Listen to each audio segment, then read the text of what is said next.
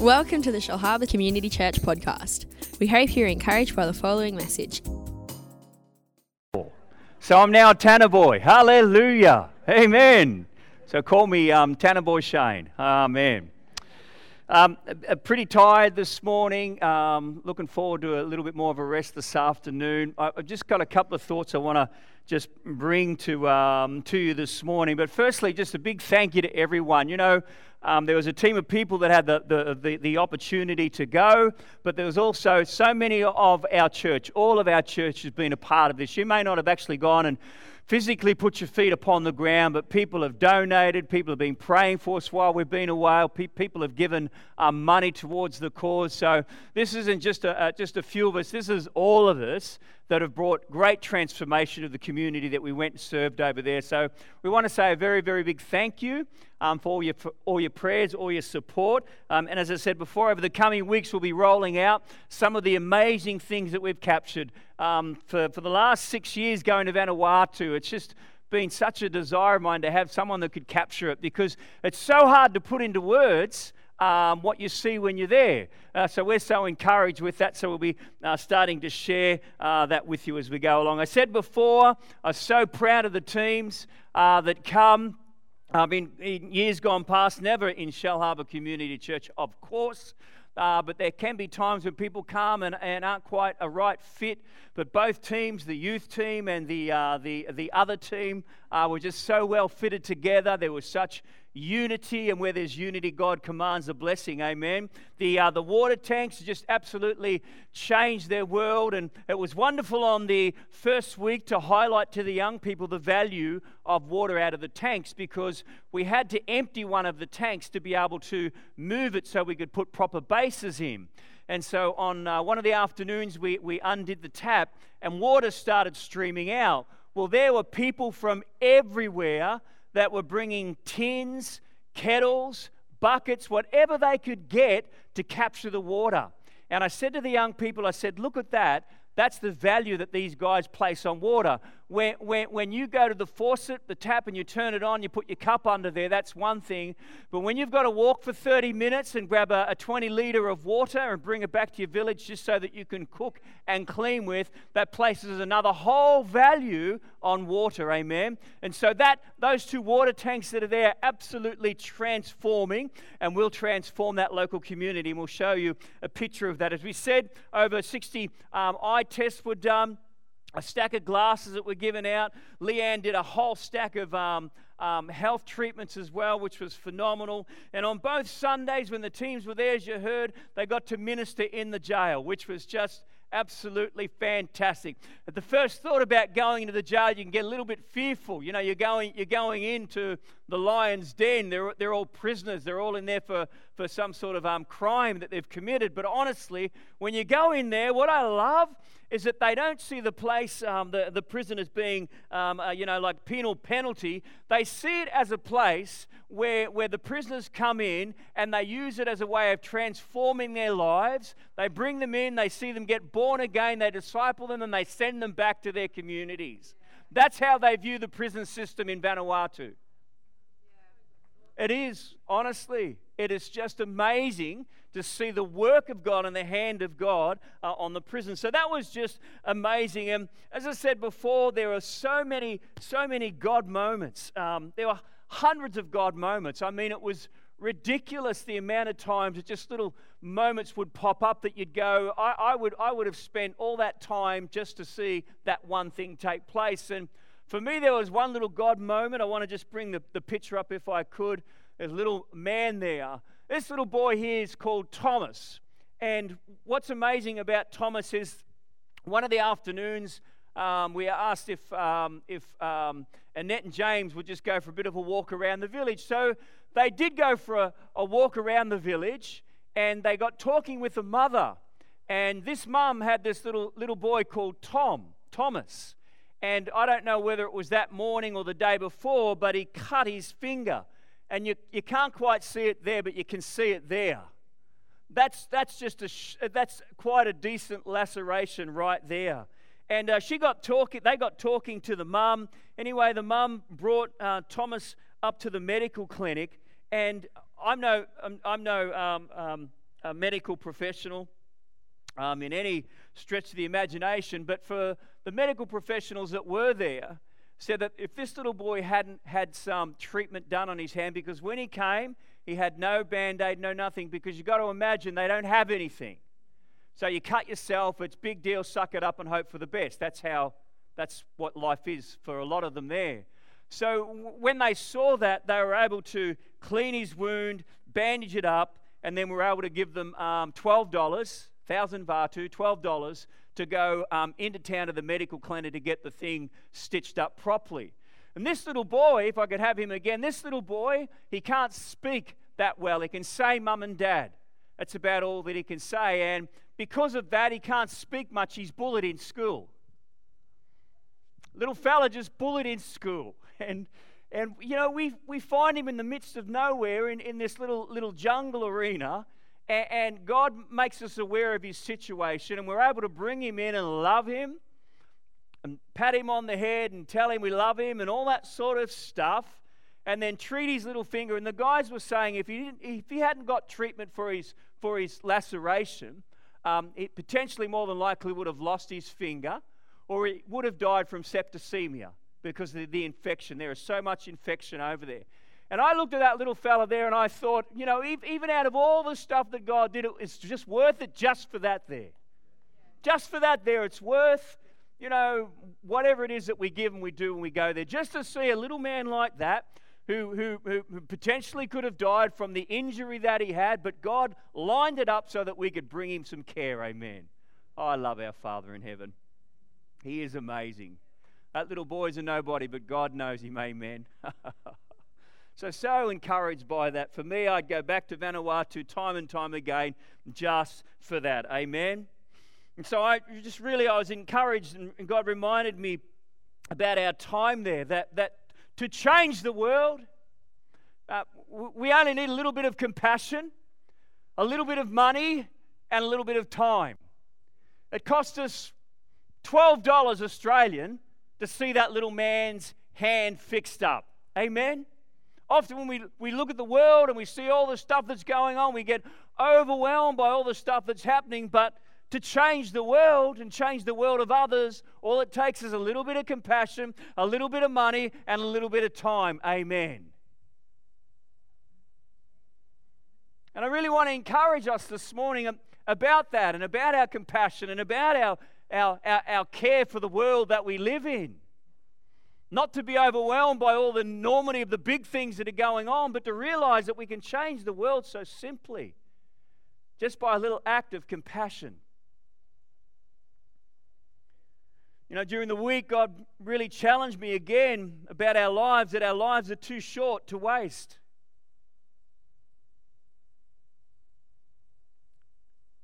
On stuff.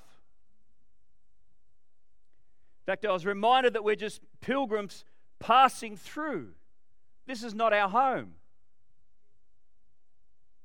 It says in Hebrews chapter 11 verse 13, it says, "These all died in faith, not having received the promises, but having seen them afar off, and were persuaded of them, and embraced them, and confessed that they were strangers and pilgrims on the earth."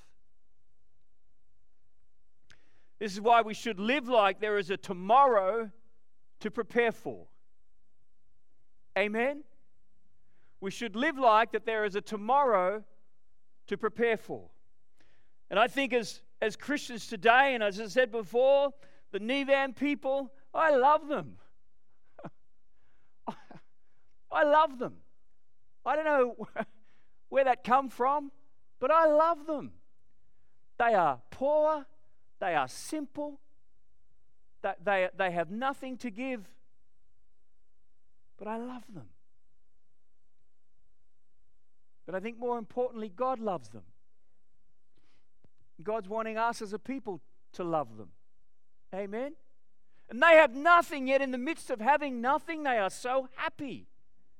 And while I was over there, I just reflected on many people in our communities. We have so much, and yet we're not happy. I don't believe that the key to true joy and happiness is found in possessing more. I believe that the key to true joy and happiness is in the ability to be able to give more. Jesus said it. He said, blessed are those that give. Happy are those that give, amen. And I think one of the things that we need to be careful of is that we don't get caught up in the culture of this world that we live in, where it keeps challenging us and encouraging us that we have to get more and have more and become more in order to think that we will be a success or that we will be happy as a result of that. Truth is, we can get caught up on the treadmill of the world. All my life is about having things, trying to be a good person and have lots of money for retirement. Ooh. This is only wrong when the main focus is that. And nothing in that journey has a story of others in it. Amen? As Christ followers, we're meant not to live like the world. John Piper wrote a book. I want to just a couple of quotes out of it this morning. John Piper wrote a book. It says, "Don't waste your life." Going to read that one. But he said, don't waste your life. And he made a couple of comments. He drew a couple of comparisons between two types of Christians. Type 1, work hard, has a number of toys. The predominant focus is to live a good life and retire well. John Piper calls that a wasted life. I'm not coming back next Sunday. You hear my heart this morning. Life's more than just that. He says type 2 works hard, has some toys, but the predominant focus is living to advance the kingdom of God. The first type is caught up in their own pursuits and dreams. I believe we could call it the bigger barn syndrome. I didn't have much to bring you this morning, but I just want to bring this one scripture to our attention. In this season right now, I just believe that we need to hear it. There are needy people everywhere. God's calling us to be open, to have our hearts open. Jesus tells a story in Luke chapter 12. Verse 4, he says, "But he said to them, 'Man, who made me a judge or arbiter over you?' And he said to them, 'Take heed and beware of covetousness, for one's life does not consist in the abundance of things.'" Take care, beware of covetousness. I think that's got to be one of the biggest things that we need to continually challenge in our lives. That we just get caught up on having to have so much and needing so much, and I just want a bigger boat. I do. Hello? Jesus said, beware, take heed, don't get caught up in a lifestyle that makes you think that your life and all that you possess is yours. You're an owner of nothing. You're a steward of everything, though. And then he goes on in this verse, and we'll finish with this morning, these verses of Scripture. It says, and then he spoke a parable to them, saying, "The ground of a certain rich man yielded plentifully, and he thought within himself, saying, 'What shall I do, since I have no room to store my crops?'" He was going so well in his life and in his world and in his finances and in his everything. So he said, "I will do this. I will pull down my barns and build greater, and there I will store all my crops and my goods. And I will say to my soul, 'Soul, you have many goods laid up for many years. Take your ease, eat, drink, and be merry.' But God said to him, 'Fool.' But God said to him, 'Fool, this night your soul will be required of you. Then whose will those things be which you have provided?' Listen to this. 'So is he who lays up treasure for himself and is not rich towards God.'" Not rich towards God. This man in this parable, his riches were towards himself. He had no care for others. He had no care for the oppressed. He had no care for the marginalized. He had no care for the poor. He had no care for the downtrodden. He had no care for the downcast. cast. His riches were towards himself. God said, "You fool." So many Christians are living foolish lives. They might look good on the outside. You might have the shiny car, the big house, all of that stuff. You might be able to talk the Christianese, but the reality is that your wealth and all that you have is focused towards you. Fool. But Jesus goes on to say that our lives are meant to be rich towards God. In other words, all that God has given me and blessed me with, all the nice house, the car, the finances, all that God has given me, it's all for a purpose. That we're meant to be rich towards God. In other words, my finances, all that I have, is meant to be towards the advancement of the kingdom of God.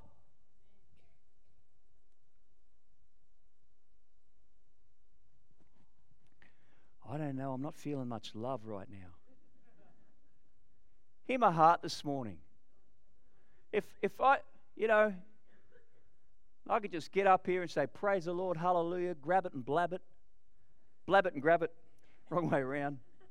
I could just tell you, another story about Jesus dying for you on the cross, and we'll tell you another story how righteous you are and blessed you are and all of that. But the truth is, 3 hours from our shores, there are many, many needy people. And we can just come to church and play little church games and do all that, or we could go, "Well, hang on a minute, God, you've blessed me with so much. What are you asking me to do? How do I become rich towards you?" Luke chapter 16, a few chapters on, Jesus again speaks about money. Listen to this. He says in Luke chapter 16, he says, "Make yourself friends with unrighteous mammon, so when it fails, they will welcome you into an everlasting habitat." Jesus was showing us there that the greatest use of our money is getting people to heaven. That's what he was saying, Donna. Amen? So I really want to just encourage us and challenge us this morning and to shake off any thought of getting caught up in living a selfish life. God's wanting us to live a selfless life. Amen? A selfless life.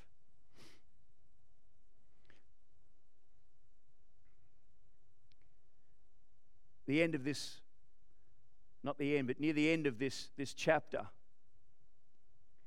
in Luke chapter 12, last little bit that I just captured my attention this morning.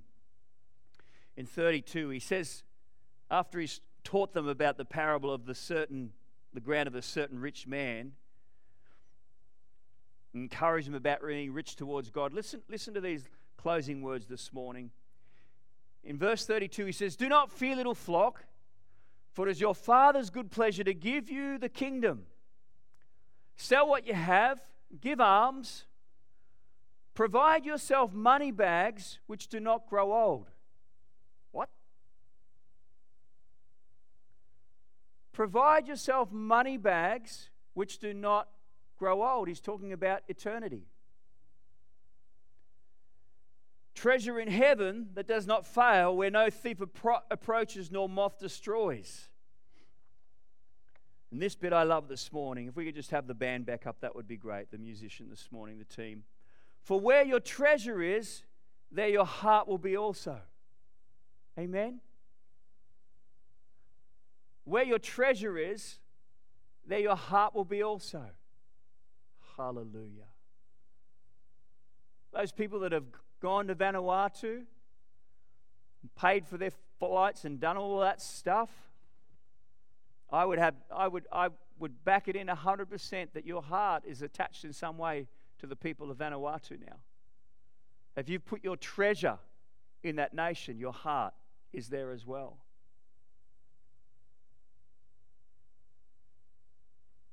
Amen. So I do want to encourage you for next year and beyond. We have so many opportunities to make a difference in those beautiful island nations. And God might speak to your heart in a number of ways. But let Him speak to you, amen? Jesus said it's more blessed to give than it is to receive. As you go or as you give, watch what God does in your heart, amen? Let's pray. Heavenly Father, we thank you this morning for the great privilege and the great joy of serving you by serving others, Lord. Right now this morning, we just ask you to help us this morning. That if our riches are going astray and our riches are not towards you, help us to soberly look at the parable that Jesus spoke about. And help us to realign our heart and the direction of our riches so that we point them towards you, towards advancing your kingdom. Father, we thank you for all the lives that have been transformed in Vanuatu. We thank you for all of the people that have been loved and cared for, and your gospel that has been shared with so many. And Lord, today we just thank you for the privilege, the utter joy and the utter privilege of being able to serve them. So we thank you this morning for that great joy. And everybody said amen. Amen. God bless you this morning. Thank you, Tom.